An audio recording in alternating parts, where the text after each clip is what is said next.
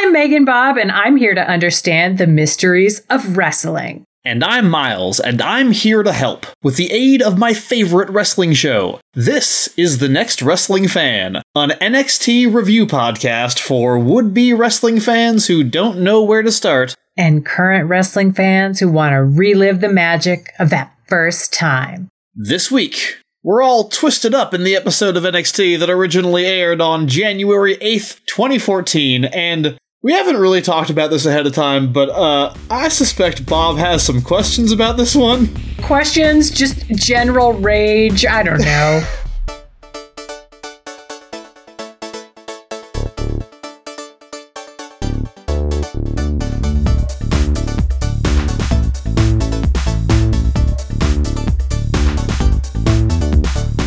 Welcome to episode 34 of The Next Wrestling Fan, a podcast of fights and feels. Last episode we were all like, wow, interesting, that episode really subverted our expectations. With this one it's more like, why?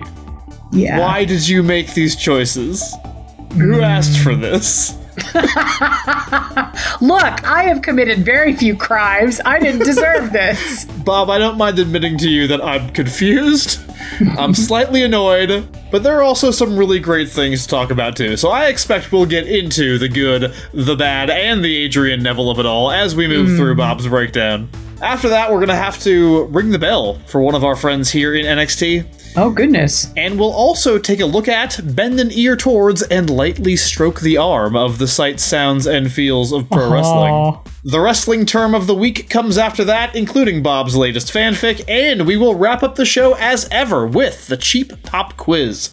But before any of that, it's time to get the answers to last episode's Cheap Pop Quiz. Bob still only has 4 points after her latest visit to Skunksville, but that may have changed. Bob, how do you feel about this one going in? I think I did acceptably. Okay.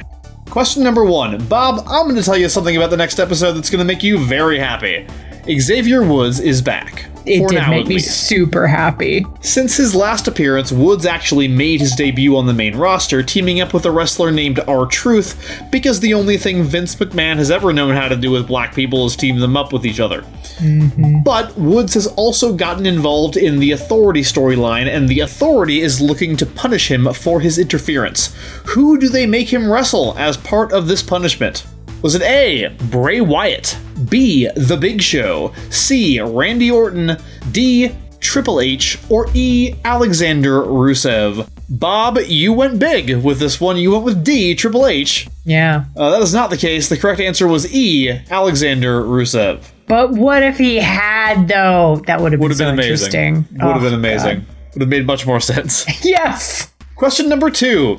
Speaking of this whole Xavier Woods thing, which authority figure of the time, who has also been an authority figure in real life, shows up in NXT to give Woods the bad news? Was it A, former Minnesota Governor Jesse the Body Ventura, B, current Knox County, Tennessee Mayor Glenn Jacobs, aka Kane, C, legendary wrestler and founder of New Japan Pro Wrestling Antonio Inoki, until recently a member of Japan's House of Counselors, D, Linda McMahon, Vince's wife, former WWE CEO, and until recently, head of the United States Small Business Administration, or E, current United States President.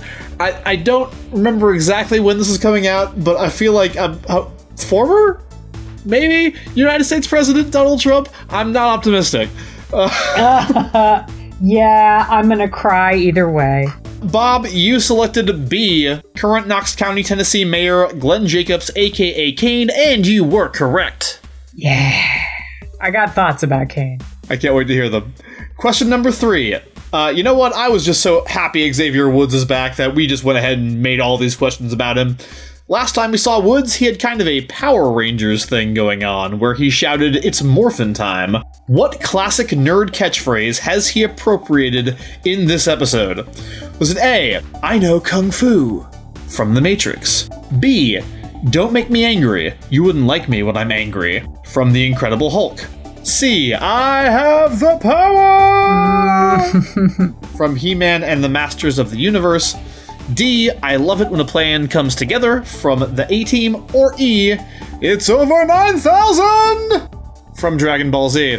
Bob, you went with that last one. And as you now know, you are correct. Yay, I forgot I got 2. Yeah. Yeah, so you're up to 6. Good job. Thank moving you. right along. Unfortunately for me, but fortunately for you, moving right along. Yeah, And I know. There may be an opportunity for you to recoup your loss. well, speaking of moving right along, I believe it's time to get into Bob's Breakdown.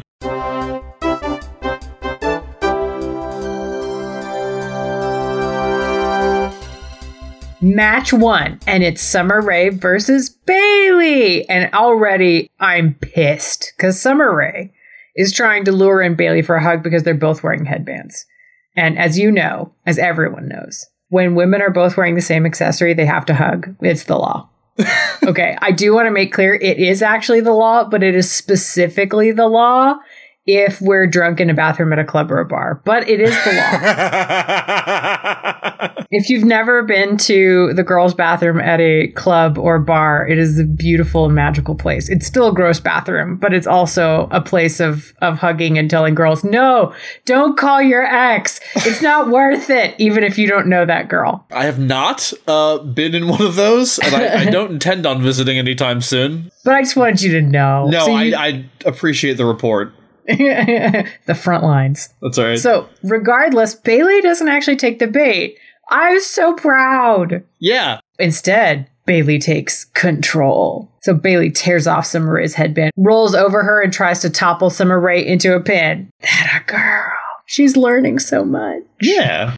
Summer Rae, though, is not going to be outdone by somebody who still probably has a dinosaur lunchbox. She gets Bailey into the corner and does that long, sensual standing splits where she uses her foot to choke out her opponent. And Summer Rae kicks Bailey in the face and then does a plie, so we know that she's fancy.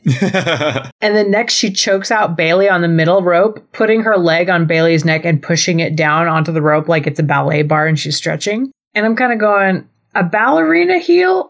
All right, I'm into it. I did not think I was going to be into it, but now I'm like, actually, I want somebody who's even more into this ballet theme now. But Bailey is not into it. She knocks down Summer Rae and does a big ol' elbow from the second rope and then one belly-to-belly suplex from the hugger, and it's all over as Summer Rae is pinned, and Bailey takes the win. I really liked this match. This was a high spot of the episode for me. I thought this match was really good. It was really nice hearing the crowd react the way they did to Bailey winning, because this is honestly like a legitimately big win for her to like defeat Summer Rae in just one-on-one, totally clean. Like Natalya was there. Natalya was at ringside with Bailey, but just like Sasha was at ringside with Summer, but they didn't get involved at all. It was totally clean. The win meant a lot, and like the crowd could tell it meant a lot, and they really popped for it. I liked it. I was really happy that the crowd seemed to be experiencing Bailey the way that I think they should experience Bailey, which is to say, with unvarnished joy. They were super into her. I want to say this is the start of a new taping, and I believe this crowd is just like, really? I mean, the first one to be like actually like, fuck yeah, Bailey, you know? And speaking of fuck yeah, we go backstage. Xavier Woods is back! And Devin Taylor is backstage and says that Kane is here and wants a word. And Xavier's here for it and ready to take on whatever because he is over 9,000! And because he is the most charming man in the universe. He says it in this strained, effortful voice of like, 9,000! It's very weird. No, it's perfect. That's what it is. And slowly backs out of the shot, showing off his Dragon Ball Z shirt the whole time. He's going like, oh! It's great. And Devin Taylor gives him a look like, oh, I am hot for your nerd references and I will be hitting you up later. You are on the right side of history, Devin. So match 2. There is hell to pay for the ending of that sing-off from the last episode. Aiden English and Colin Cassidy are going to fight it out with sweaty, toned bodies, and they're very damp. Well, at least Cassidy is very damp. He's, you know what? He is his usual amount of damp, which is to say, too damp. So Cassidy has new music, and it sounds like a rave that's been through a washing machine. Very weird. Yeah, I kind of liked it. I wouldn't listen to it of my own volition, but if it comes on, I'm like, all right, I can live with this. Yeah, it was fun. I mean, much like this match. This match is a quickie. We're not going to spend too much time on it. Yeah. Cassidy starts strong with a storm of elbows. And when English tries to come at Cassidy, Cassidy hefts him up and flings English into a flip over his head. But English pulls the match out of the dive, gets Cassidy into the director's cut, and gets the pin. And scene. Miles, the audience is being really weird. They were super hot for Cassidy last time. Yeah. But at the end of the match, they're still throwing roses and calling for an encore from English. So apart from the 6 dudes chanting Breeze, Breeze, Breeze. They do that the whole show. I know. I feel like Breeze is the CM Punk chant of NXT. It kind of is, especially at this era. But given that the goal of the sing-off was to make English more hated, does the continued affection for him represent a failure? Or is it just a case of like, oh, it's a heel, but we love this particular heel? Yeah, it was weird because the crowd definitely seemed pro-Cass in the match. The crowd has been very into Aiden English in the past, as we've observed. This one, not so much. I think possibly the fact that he did the same song as like the first song he ever did, and that might have contributed to something, but it just seemed like they were generally more into Cass. This was actually not the start of the taping. I just looked it up. I'm guessing the same crowd had seen the sing-off. They, had good reason to cheer for Cassidy and boo English. As to why the roses were thrown at the end, I legit don't know. Maybe they were handing them out. Maybe they just had them and they figured we have them, we're gonna throw them. You know what I mean? I don't know. The crowd seemed a little wishy-washy on this one in general. Yeah, they did. So backstage, Adrian Neville is being interviewed, but gets a phone call. Oh my God. And it's from Tyler Breeze, who is loitering in the corner, but definitely doesn't want to look at Neville's, quote, uggo face. He is adorable, and you are wrong, Breeze. They do a bit of Odd Couple bickering, and I want to take this moment to say, yes, I have read Odd Couple, fanfic, and I regret nothing. Neville puts Breeze on notice that they're going to play a little game. Does Breeze like games? No, he hates them. But they're still going to play the waiting game because Breeze cost Neville the championship, and now Neville is going to kick his cute butt into next week. And I felt the frisson. I love this. I just think this was probably the best part of the episode. Yeah, I don't even think there's a question. I think it was absolutely, aside from getting to see Xavier Woods' beautiful, perfect face again. Yeah. Yes, but the best stuff happened backstage. Everything that happened in the ring was forgettable at best, pretty much. My favorite part of this was was when Neville says, "So Breeze, you like to play games, huh?" And there's no real reason to say that. Yeah. It's just kind of a stock babyface line. Oh, you want to play games? All right. You know what I mean? Because they're always going up against manipulative heels. So that's kind of a thing that babyfaces say. And Breeze says, no, I hate them. And Neville is legitimately taken aback. He doesn't know where to go from there. And so he's just well, I like them. Oh, that line killed me. I loved it. So I was like, that is every beginning improv class ever, is just somebody no buts. And you go, well, fuck. So match 3, I get more Xavier Woods. Yeah. And now King comes out and it's all hellfire and sort of metal country twanging. And then your most boring uncle comes out from backstage in a sensible Men's Warehouse suit. Miles. Yes. Kane looks like my accountant's less interesting brother. I really should I have more. Kane looks like the jerk vice principal in a 90s high school comedy. Kane looks like his favorite color is beige. Miles, who the hell is this bowl of oatmeal? Oh God, I really should have done a trading card for Kane, and I didn't, and that's on me, and I apologize. Kane is a journey, man. Kane's career is a fucking ride. So, without going on too long, in the absence of a script, Kane started his career as Dr. Isaac Yankem, the evil dentist of WWF. Gross and creepy. He then was repackaged and transitioned into Kane, and Kane originally was a demonic character. He is the Undertaker's half-brother, I think. What? And he was brought in to feud with The Undertaker. Who and the it was fuck are their parents if he's the half-brother? What is this? Well, their dad actually accompanied Kane to the ring, as it turns out. His name was Paul Bearer.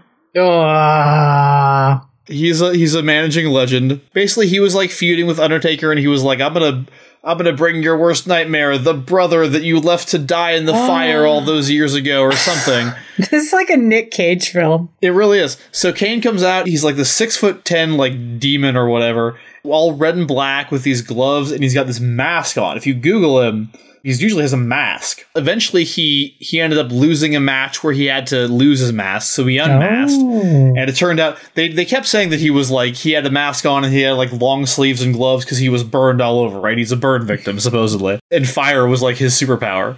But then like they took off his mask and they were like, oh my god, he was never actually burned. He's just kind of weird looking. But he kept doing the Kane supernatural thing just without the mask. And then eventually he transitioned into this incarnation. And this incarnation is popularly known as Corporate Kane.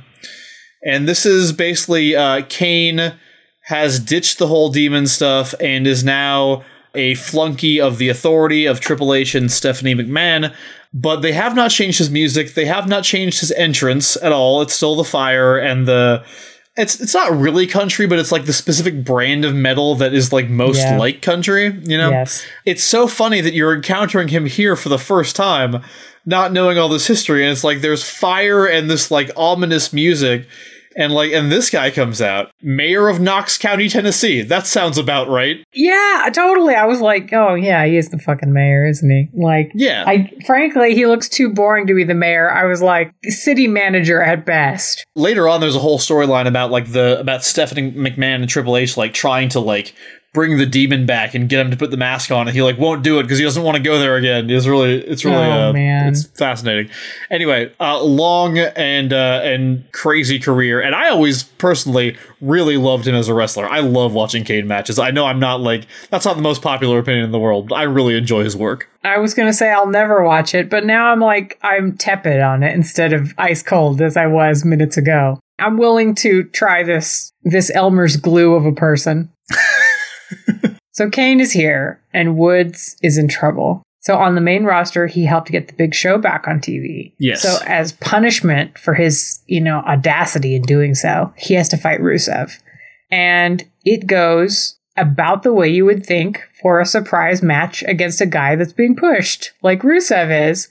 So Woods gets to look good for a second, and then he screams, "It's over 9,000!" and rolls towards Rusev for that clothesline. He's about to follow it up with "Lost in the Woods." But Rusev surprises him by flinging him into the ropes and giving him an even bigger clothesline. Mm-hmm. And Rusev locks in the accolade, and it's over. And the audience is dead silent. Do they just not give a shit about Rusev? It's possible they had sort of the same reaction that I had, which is that this doesn't really make sense in a wrestling storytelling way. It didn't make any sense to me, but I thought that was just me and not the wrestling. So I was I'm just reacting because I'm not familiar with the beats, and maybe this is a thing. Now, on the one hand, it is very clear that the company's very into Rusev at this point. Funny now in hindsight. They're very into Rusev at this point. They just let him beat Kofi Kingston, which we talked about in that episode, how weird it was to see a main roster guy come to NXT and lose. Yeah. But despite that, it's still weirder to me for Xavier Woods to come out. Kane comes out and he's like, you screwed the Authority. Your punishment is you're going to fight this man. And for it to be like another dude from NXT that Woods has wrestled before? Like, I'm not saying Rusev isn't scary and intimidating. Yeah. But it's so weird that he was like, now you're going to fight this man, one of your regular coworkers. Especially because Woods just got not promoted. Jeff from accounting. Like, technically, Woods is the main roster star, and Rusev is the fucking developmental guy, but they're just like, no, your punishment is this man. And it's like, that would just make so much more sense if it was like Orton or really any of the people that I named in the quiz would make more sense. Like, even Bray Wyatt, he's a terrifying main roster guy now. like, that would make more sense than Rusev, who is legitimately still has yet to make his main roster debut, whereas Woods has made his main roster debut. And it was just, it was very odd to me. Maybe that fucked with the crowd a little bit. I'm not sure. Also, you know, I guess it's okay when they're black. I don't. Yeah. Rusev has now beaten the main roster guy he beat was Kingston, and then he beat Woods. And yep, it tracks with Vince McMahon and WWE's track record for sure. Yeah, it's like, it's not great. And then backstage, it's Kofi Kingston again. And so maybe there's going to be some redemption. I'm not sure. I'm hopeful. Mm-hmm. Maybe foolish hope, but we'll see. So in his last match with Rusev, he says he underestimated Rusev, but he won't make that mistake again. So it's rematch time. God damn it, NXT. If you let him be fucked over again, I am going to go back to 2013 and start kicking some ass and taking names. And then we get one of those bullying PSAs, and I don't normally talk about them, but Sean Combs is wearing a shirt that says Invisible Bully, which is the most insane shirt. Is he implying that he himself is an invisible bully? And if so, does not the shirt render him visible? What kind of postmodern nightmare of an awareness campaign is this? Maybe he's being really self-aware and like acknowledging that there's a bully inside all of us, except for Bob. And no, I'm sure I've been mean to people. I don't see it. No, I definitely have. I don't want to talk about it because I hate whenever I'm mean to people. But there have been times, guys, whenever I haven't been very nice. I've been less nice. One time I said a mean thing on Smash Fiction. Oh, no. I know. I think it's because we were arguing, but I don't remember what it was about. Smash Fiction was a show about doing mean things. You were kind of forced into that one. You made Dan rap. You're basically... Yeah, I did. You rap too. I made you rap as well. Yeah, you did. Listeners, episode 102 of Smash Fiction, The Phantom of the Opera versus Sweeney Todd, Megan Bob raps. You should go listen to it. It's a great episode. It is possibly our greatest. Possibly we should focus on the podcast we're on now. Right, yes, anyway. So match number 4. Tyson, surgically repaired knee kid, is here. And this springy little mountain goat is ready to kick butt. He's up against Baron Corbin, who is about 75 pounds bigger. He's real big compared to Kid. And Corbin's main tactic seems to be body checks. Like, that is kind of his strength. They're leaning into the football thing a lot, it feels like. Are.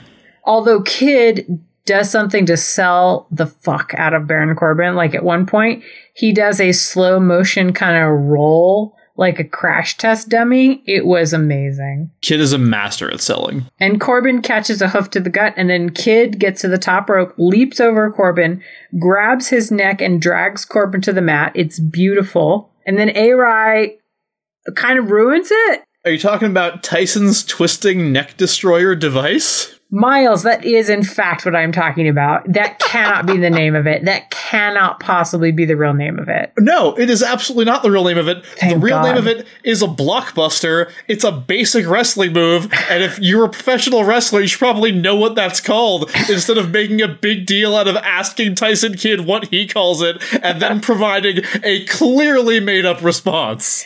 Oh, it was painful. You know how sometimes you're listening to a piece of music and there's a sour note, but you don't know what the right note is, but you know that that's a sour note? You're like, I don't know what the right thing to say is, but I damn sure know it wasn't that. And like, just visceral discomfort, I think, on the part of everybody for A-Rai. I have one more note about this match real quick. Okay. I think it's Tom Phillips who says that, or maybe it was Saxton. He talks about the football teams that Corbin played for, and then he says he used to start fights in locker rooms. Yeah. And he was throwing elbows and shit at practice. And then he went on to say, that's verifiably true. You can find that. And I was like, can I though? And I went and Googled it. And goddamn if the man isn't absolutely right. That absolutely happened.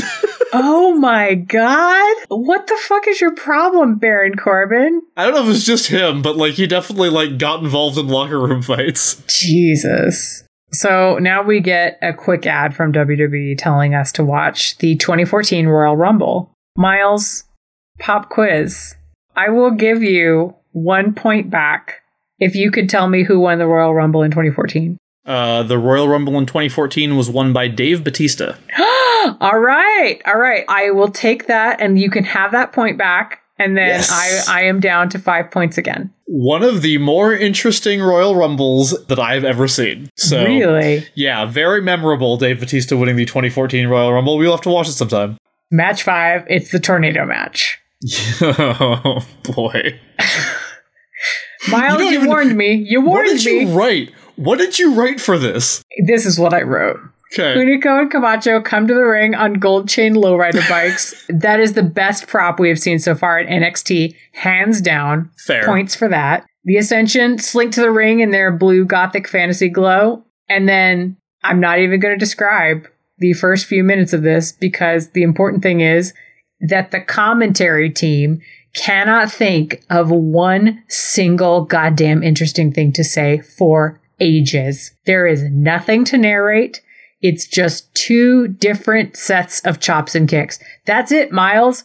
Is this why people never do these matches? Yes, this is exactly why people never do these matches. Because it's literally just like they pair off and just like punch each other and chop each other and sometimes kick each other and like shove each other out of the ring. They're just like not doing anything. For the first like 2/3, 3/4 of the match, they don't do anything. A-Right, I don't know whether he's trying to salvage it, if he's just being an idiot. Who knows? Could be both. Why limit myself? He refers to where Hunico and Camacho come from as the barrio, and then calls Tom Vanilla Tom. Your pronunciation of it was much better than his. Congratulations. Oh, I mean, yeah, it would not be hard to do better than his, but like, Vanilla Tom A-Right, stop it. So we come back from commercial. Hunico and Camacho are playing basketball with the bodies of the Ascension. O'Brien gets a bike to the face. That was pretty good. The Ascension dual powerbomb Hunico and Camacho in retaliation. And then I just have the comment, this is like watching the same match in stereo. Why? And then Hunico and Camacho are getting smashed from corner to corner like a Newton's cradle. And the Ascension come to take another bite. They get a crossbody and then dual drop kicks. This is about when the match starts to actually get interesting, finally. Yeah, it finally turns into a match. Yes. Victor is on the outside. Camacho flies at him through the ropes. And it's like he hit this very petite brick wall, because Victor's body doesn't really give. And so they just collapse to the floor. Like, there was no give in that. That was supposed to be Victor, like, countering him. Like, I think he did a European uppercut or something like that. Like, he was supposed to be he was countering the dive. Okay. It just looked like they didn't plan it very well. And I was like, oh, that looks like it hurt. I don't like this. You can usually tell because, like, if the guy diving, like, continues his momentum or her momentum and, like, the other guy catches him and, like, flips him over and, like, the momentum continues, then it's usually supposed to have been a successful dive. But if, like, the other person does something and then the diver just, like, stops and, like, falls, it's a good indicator that that dive was unsuccessful, even if you can't tell exactly what the other wrestler did to stop them. Okay, that's good to know. And then beefy vampire boy Connor takes the opportunity to catch Hunico unawares. And when Victor scuttles back in the ring, they do the fall of man and then cuddle together over the pinned Hunico. The laziest version of the fall of man in history. Connor didn't even do anything. He just, like, kind of swept his leg lightly across the ring. I'm just not like, fuck it, let's just get out of here. Let's go back and do some Graveyard fucking babe. This sucks. Let's blow this popsicle stand. Sucks. Oh god, it was so fucking. The last few minutes were fun, but like the most of the match is so boring. I feel like you could do like a good version of this. Like AEW could probably put on a good tornado tag match. They basically pretend tags don't exist anyway. Yeah, so, like, pretty much. You do a bunch of like weird spots and stuff. You know, a bunch of crazy shit, people flying around, coming out of nowhere, getting flung in and out of the ring. Like, you can make that entertaining. And even they do at the end. And I'm going like, why did you spend the first 8 minutes of this match like just smacking each other? Like wandering around the ring, punching each other. Like, the crowd is totally disengaged at this point. They're chanting Breeze. They're just like, don't care at all. The audience was very honest. Miles, do you know the only important detail of this match? The only thing worth noting? What's that? Connor and Victor have both recently shaved their chests. So they have chest stubble. They have chubble. Well, thank you for that breakdown, Bob. I usually ask you at this point what you thought of this episode. I think we're basically in agreement. Yeah. Could have been better. I had a real moment of like, do I want to keep doing this show? Because I did not like this episode of NXT. And then I remembered all the other good things I'd seen. It was like, they won't betray me like this all the time, just sometimes. Just remember all the people that you love that weren't on this episode. Sami Zayn and Cesaro and William Regal and God, you know, everybody. Mason Ryan. Probably the weakest episode of NXT that we've had, I think so. It is not great. It gets better. So I'm glad you're sticking with me, Bob. I'm glad I didn't get a text from you that was like, hey, so about that recording, you know what? Just count me out. I'm done. It's just an unhappy face and it says tornado tag match. Podcast over after 33 episodes. We're not doing an episode 34. This broke me. They did almost get me with that. You know what? Really? No, I'm going to save it for what my human heart felt. Save it. But before we get to that, we need to ring the bell. We are ringing the bell this episode for Hunico. Oh. Or rather, as the announcers kept calling him, Unico. I mean, but there's an H, because my instinct would be to say Unico, but you do say H's, so come on, guys. So, back on episode number 27, we talked a little bit about how in 2011, a wrestler from Mexico named Místico signed with WWE and was repackaged as Sin Cara. When he got suspended for violating the company drug policy, Hunico took his place as the performer behind the Sin Cara character. Now, when Místico came back, he and Hunico had a feud over who got to be Sin Cara. Místico won that feud, and Hunico went back to being Hunico. Mm-hmm. Now, we've covered all of that. Yes. What we didn't cover is the fact that in August of 2013, Místico, as Sin Cara, dislocated his finger at the very beginning of a match on Raw. Oof. And as opposed to just dealing with the pain, he decided to stop wrestling the match. He told the referee that he couldn't continue, and he had the ref end the match early by referee, stoppage. Now, this earned him a ton of heat backstage. It actually ended up being his last televised match with the company. Oh, wow. Because that's fucking toxic masculinity for you. You dislocate your finger and you don't keep wrestling the match, you're a pussy, you know? That's such bullshit. Yeah. Oh my God. He worked a few live shows and dark matches, but by early 2014, so right about now in our coverage, it was clear that WWE was done with him and he was heading back to Mexico. As a result, WWE had Hunico reprise the role of Sin Cara, and we will be meeting that version of Sin Cara here in NXT very soon. So the Hunico character, much like the Leo Kruger character, gone, the performer will still be in our lives for the foreseeable future.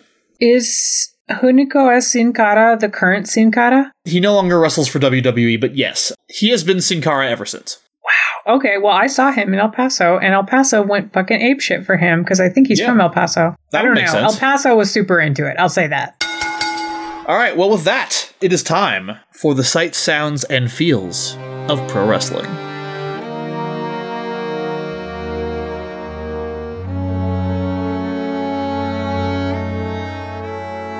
So, Megan Bob, for this episode, what did your elf eyes see? You already talked about it, but I gotta talk about it again. It's the expression on Adrian Neville's face when Breeze undercuts him by saying, "No, I hate them," about games.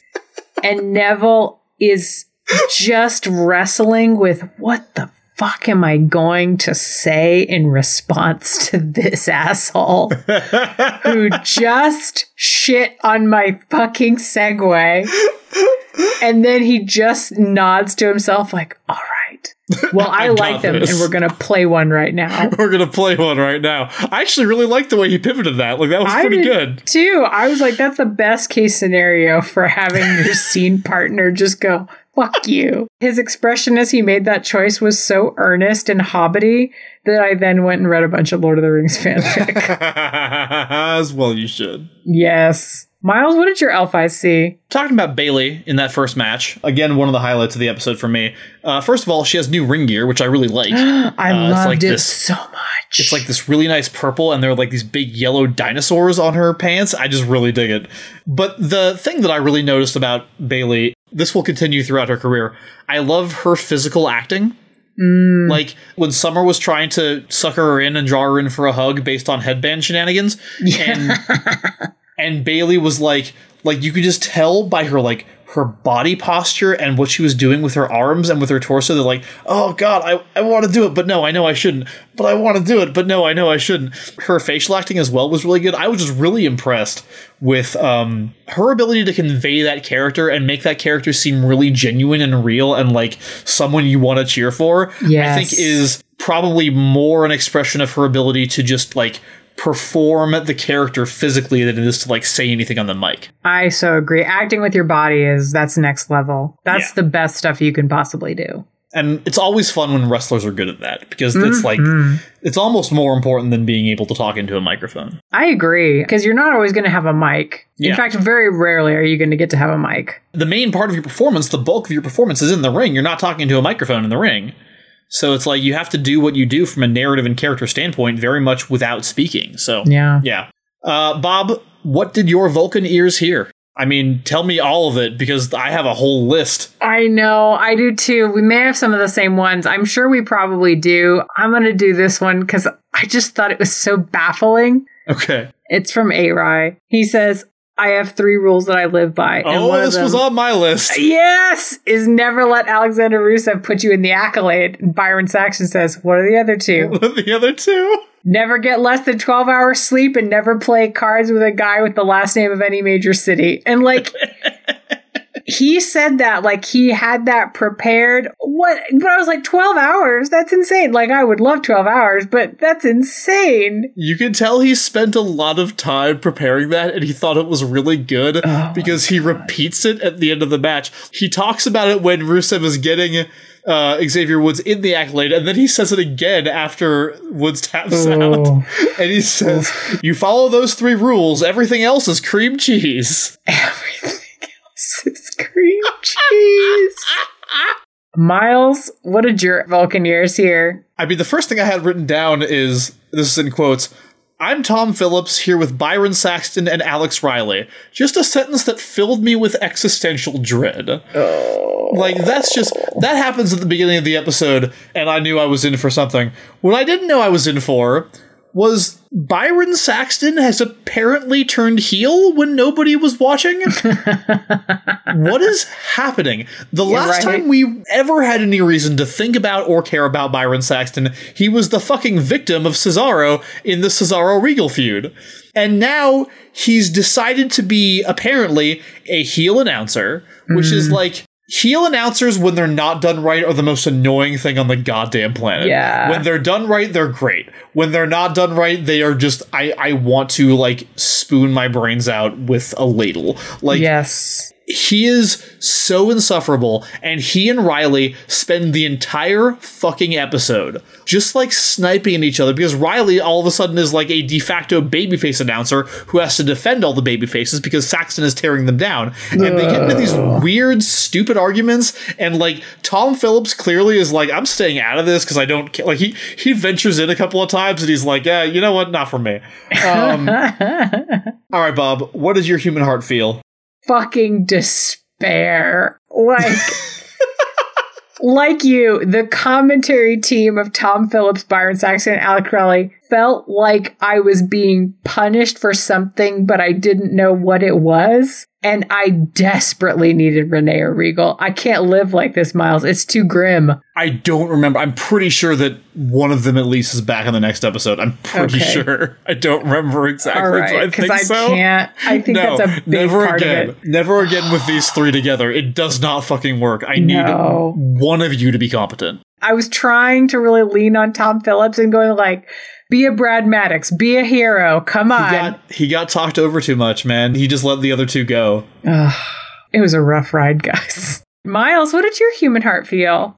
I really felt the Xavier Woods piece of the storyline. Oh, yeah. He is a guy who is being punished by his employers for being a nice person. Yep. And at one point, not to like just go nuts on the commentary here, but at one point, Saxton says something when he's in the match with Rusev, like, what are you going to do? You just going to like put yourself at risk of being fired to help somebody else get their job back? I know. Like, it's the dumbest thing he's ever heard. And it just like, we are recording this on, not to pull the curtain back, but we're recording this on September 4th.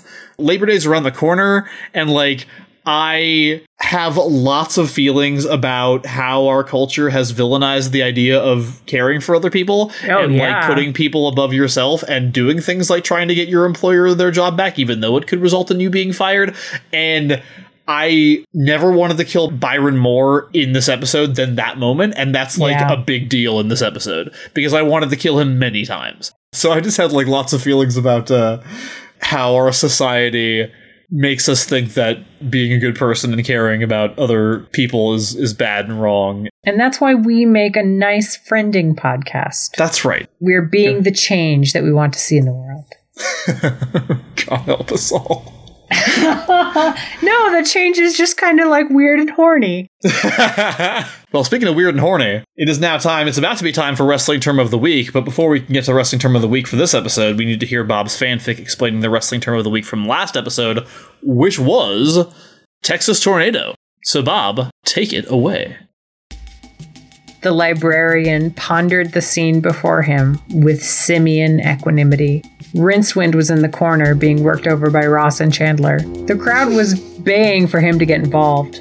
The ref was edging nervously away from him, which was what refs usually did when he was in the ring. He cocked his head curiously at the referee, who turned white and fled to the opposite corner. He could get involved, but he didn't especially like violence, and there were no books or bananas involved. But he did like Rincewind, or at least he didn't mind Rincewind at all. He was a good colleague who always shelved the books properly. Chandler paused after a DDT on Rincewind that left him sprawled in a heap of robes and skinny limbs. Ross, I've got this. Go handle the other guy. You do it, Ross pouted. Or just pin this guy and be done with it. The crowd is eating this up. This is the most heat we've had in months. Come on, we had to beg the booker to get this match. We're not going to get another one if we don't at least try to make this Texas Tornado look a little bit more tornado-y and Texas-y. So go over there and show the monkey you're not a pushover. Chandler gave Ross a little shove. The librarian pursed his lips. No, he must have misheard. They wouldn't have said that word. They looked like they had the sense of self-preservation. Ross sidled towards him, fingers outstretched to lock up. Here, monkey. Let me just put a nice little hold on you and we can all go home, okay? Rincewind gasped quietly and shook his head at Chandler. No, bad idea. Don't. Chandler silenced him with a rear naked choke. Nice, monkey. Just let me get in a little side headlock. Come on, Ross crooned. The librarian's nostrils flared. He took Ross's outstretched hand gently. Good monkey. And then the librarian twisted his grip. Ross's wrist and arm made a quiet, crinkling noise. Ross's scream outdid the wave of cheers from the audience. The librarian released the hold as Ross tapped, feverishly whimpering and apologizing. And your winner by tap out, the team of Rincewind and the librarian! The ref gingerly reached toward the librarian's arm to hold it up in victory, thought better of it, and ran over to the nearly unconscious Rincewind and held up his arm instead. Speech, the audience howled. The mic was passed to the librarian, who knuckled over to Rincewind and slung him over one shoulder. The librarian gave a soulful orangutan gaze at the audience. Ook, he said solemnly, then dropped the mic as the audience took up the chant. Ook, ook, ook, ook. And thank you to Changing Shades for the cast of Friends and to Sal Ponce for the unseen university librarian. We really, really appreciate your suggestions. Thank you. Thank you so much. I love that fic. That was one of my favorites. I liked it a lot. Really? Oh, yay. Yeah. Well, with that, I think it's time to tell you about the wrestling term of the week this week. Yes. Which is grabbing the tights. This isn't so much a term as it is a tactic, but it often confuses new wrestling fans when it comes up, and since it happens to come up on the next episode, I figured it deserved an explanation. Now, in amateur wrestling, aka real wrestling, like the stuff they do at the Olympics when you're trying to pin your opponent, it is illegal to grab hold of any part of their tights, singlet, whatever it is they're wearing. You can't do it. This is because it is possible to use your opponent's tights to gain leverage on them, making it harder for them to kick out or otherwise get out of the hold, and helping you hold them down for the pin. Okay. And I have confirmed this with people who once did amateur wrestling. This is also illegal in professional wrestling, and it is a time-honored heel tactic. If you want your heel to cheat their way to victory, you could have them low blow their opponent or hit them with a chair or whatever, but for that, you need to come up with some reason for the referee to be looking the other way when it happens. On the other hand, if everyone is positioned properly, grabbing the tights can be done so that the ref just doesn't see it. This allows the babyface to save face, since the heel needed to cheat to win, but it doesn't make the ref look like an idiot and or a balsa wood statue held together with chewing gum. And in a weird way, it adds some legitimacy to the heel as a wrestler. They didn't need to go to crazy extremes to win the match. They just needed a little edge to put them over the top. It's one of those things that works best when the heel has already been established as a great wrestler or a top champion. They probably didn't need to grab the tights to win, but they did because they're an asshole. I feel like grabbing the tights isn't done as often anymore. Probably because it requires at least a cursory explanation to understand. It doesn't really look like cheating to someone who's never seen wrestling before. For one thing, it's really easy to miss, and there were probably thumbtacks or some shit in the last match, so what's the big deal, right? Oh, he grabbed his clothes. So you need to rely on the announcers and or someone watching it with you to figure out that it's illegal, and then you wonder why, and by the time the explanation is over, you've been taken out of the story completely. There's also a high percentage chance that grabbing the tights will expose part of your opponent's butt, since you're usually grabbing the waist of the tights just above their butt. I don't know if that's a bug or a feature, but maybe it's considered less PG, and that's why you don't see it as much in WWE, at least these days. The last thing I'll say is this, and honestly, it's the one thing I really need you to take away from this, okay? The phrase, grabbing the tights, or sometimes, they've got a handful of tights, is used even when the wrestler's ring gear in no way resembles tights. Oh. If someone does this to John Cena, the term does not change to grabbing the jorts. It is still grabbing the tights, because the connection to amateur wrestling means that grabbing the tights is the most concise way to convey the idea that the wrestler is doing this specific illegal thing. So actually, it is a wrestling term after all. Yay, thank you. And come back on the next episode for Bob's fanfic explaining grabbing the tights. I'm sure nobody's butt will get exposed in that fanfic, Bob. I can't imagine that happening. Why would you say that? You know what? I have no fears about that. None whatsoever.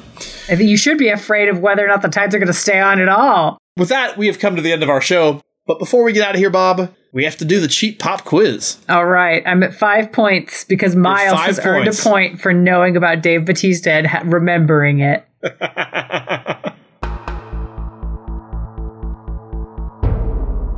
Question number 1. On the episode we just watched, we saw the rare occurrence of a jobber, Baron Corbin, actually looking pretty good for a few minutes before ultimately losing. Next episode, you'll see something even more rare. A jobber we've met before getting a televised entrance. Oh, what? Which jobber would that be? Is it A, Baron Corbin, B, Jason Jordan, C, Ty Dillinger, D, Bull Dempsey, or E, Danny Burch? Ty Dillinger. Ty Dillinger. Question number 2. The next episode kicks off with another appearance from NXT dad / dastardly authority figure, Triple H. Why is he here? Is it A, he's here to announce some more authority-dictated punishments for Xavier Woods? B, he's here to announce JBL's replacement as NXT general manager, William Regal? C, he's here to announce that Bo Dallas will defend the NXT championship at the upcoming WrestleMania 30. D, he's here to announce a special live NXT show that will air on the brand new video streaming service, the WWE Network. Or E, he's here to announce, period. He's joining the commentary team for the duration of the show. Oh, I don't know if I trust Triple H to do commentary. I'm sure he could if he needed to, but I think it's he's here to big up the WWE Network. All right. And so D. D, he's here to announce the special NXT live show on the brand new WWE Network. And question number 3. In a return to our unofficial regular segment entitled, Is There Women's Wrestling? Nah. How many women appear on the next episode, and in what capacity? Is it A, none, B, 1, a manager, C, 2 in a backstage segment, D, 2 in a wrestling match, or E, 4 in 2 separate wrestling matches? I'm going to say just 2 of them backstage. That sounds like the best we can hope for. 2 of them backstage. All right, answer C is your answer for that one. Thank you for that, Bob, and we will see on our next episode whether or not you got any points, so come back for that, listeners. All right, Bob, well, I think that's about all we got for this episode. Thank you so much, as always, for joining me. Thank you. Wrestling is a balm for the soul, and you know what? You can always use more soul balm in your life. Always use more soul balm. They're going to be, they're going to run out of it at Costco pretty soon. Everybody's going to stock up on the soul balm. Oh, yeah. I mean, who doesn't want some just lying around the house? Because, That's right. go, it's like if you leave out a bowl of nuts or something, you just have some every time you walk by. You just you walk by to go get a glass of water, put on a little soul balm. A little soul balm. Just dip your finger in the soul balm, apply it liberally to the soul, and you feel better. That's what wrestling is. That's what wrestling is. Always have a little bit of wrestling lying around the house, is what we're saying. You, dear listener, have obviously left this podcast lying around your device for consumption at your convenience. And we appreciate that. Yeah. We appreciate you listening. We appreciate everybody who's become part of our little community here on the show, on Twitter at NXT Wrestling Fan, on Facebook, on our show page, and in the Smash Fiction Fan faction, of course. And we also very much appreciate our patrons. Thank you all so much. No real news on the patron front to get to on this episode, but we just want to say that we love you and we really appreciate you. The Next Wrestling Fan Federation still under the tyrannical regime of Watership Doom. No. But I do want to say, I just want to mention, in our real life tyrannical regime, yes, it seems to have been lifted. We mentioned earlier in the episode, which was recorded prior to the recording of this outro, that we were hopeful that Donald Trump, by the time you listen to this, would no longer be the president of the United States. He is still technically the president, but that is only going to last until January. That's fucking awesome. It is. We did it. We did the first thing that we really needed to do. We did. All of us together. When I was coming up with, thinking about what I was going to say for this, part of me felt like I should say something like, this isn't normally a political podcast, but of course it is a political podcast. Very. Wrestling is political. All things are political. We have never shied away from that on this show, and we're not going to start now. So a hearty fuck you and goodbye to Donald J. Trump. See you in fucking prison, asshole. Yeah, fuck off. I'm so happy that you have been voted out of office, and voted out of office by a significant enough margin that all your bullshit legal crap is just going to go absolutely nowhere. And let's be honest, you don't really want it to go anywhere. You don't want to be president anymore. You want to go start your fucking Trump TV news network and compete with Fox. So go do that until the day they arrest you, you piece of fucking shit. Yay! And thank you so much to all of the incredible organizers who, organized oppressed communities to come out and vote. Like the Native American community came the fuck through. Oh my God. In Arizona. Yeah. Just in an outstanding way. There was, people who rode 2 hours on horseback to get there and fucking vote. And to the Black community in Georgia who put up with outrageous and very legal voter suppression to try and cast votes, and it turned Georgia fucking blue. A lot of illegal voter suppression too. Yeah. Oh yeah. Also illegal voter suppression. They have both flavors in Georgia. Yeah. They have both flavors everywhere, but definitely there are parts of the country where both flavors are very strongly tasteable. Yeah, if you guys want to know more about exactly just how much fuckery is going on in Georgia and has been for a while, I strongly recommend following a journalist named Greg Palast, who has numerous books, and you follow him on Twitter. He is locked in on the Georgia thing. So check that out. And just another quick word about Arizona, considering that it's where I'm from, it's where I live, it's where I was born. I think it went blue in 92 or 96, one of the Clinton years when I was a kid. But it hasn't since then. And it has this time. And it makes me weirdly proud of my state, which has never happened before. Like, we went for Biden, we voted Martha McSally fucking out of here for the second time in a row, which made me happy. We legalized weed recreationally. And you bastards. I was hoping New Mexico would get there first so that way we could take money. Damn it. We got you. We legalized that, and our education tax went through. Like, it just, like, everything that I wanted to have happen for the most part happened here in Arizona.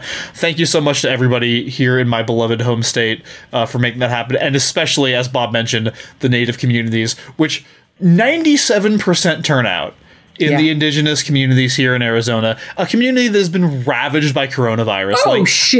It's real bad. I cannot say enough for the Native and Latinx, everybody else, the activists, the voters who made this happen. And if anybody tries to tell you that John McCain had anything the fuck to do with this, you tell them to go fuck themselves. That's the rule. You have to. Miles said it. You have to do it. So do it. Arizona Flipping Blue actually had a positive effect for us too, Bob, because one of our patrons, Cam, doubled his pledge from $2 to $4 because Arizona went blue. And thank you, Cam. Thank you. And also, speaking of blue, stay tuned because we're going to come up with a cool way to get a bonus episode out to you and also benefit the runoff in Georgia to keep Georgia blue and to keep being accountable to the Black community. Yeah, we're going to be doing some stuff to try and send some help Georgia's way because we could really use those Senate seats. Keep an ear out for our plan to do that. Your third romance novel episode is coming. Yes, it is. It's going to be out in about 10 days. It is about Ice Planet barbarians. So look forward to that if you're sick of election shit. Then why wouldn't you be at this point? And you want to read about big, throbbing, ridged blue cocks. Yeah, you do. Keep an ear out for that episode, which is coming up soon. In the meantime, keep the faith, y'all. It's going to be, the war is never won, but this was a big fight that we needed to win, and we did. It's morning again in America. I love the idea that somewhere Ronald Reagan is just clutching his side in agony, going, "How dare you?" Like, a zombified Reagan is so upset right now. And that's what he should be feeling. Good. Yeah, absolutely. Fuck you, you corpse. What do you know? You're dead. You were never that smart when you were alive. Anyway. Good with monkeys, though. On that note, thank you so much. We will see all of you in 2 weeks with the next episode of The Next Wrestling Fan. Bye!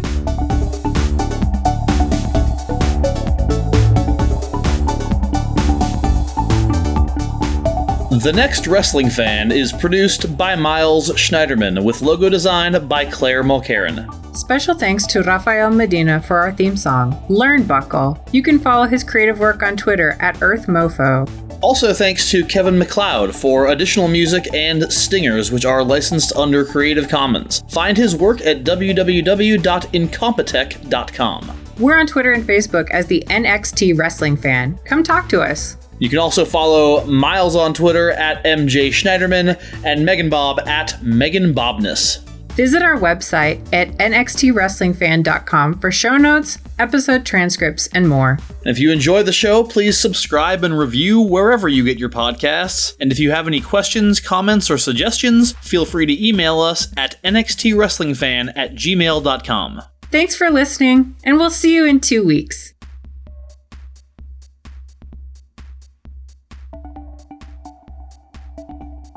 Thank you for being literally, I think, the first person ever to reward me for my weirdly encyclopedic wrestling knowledge.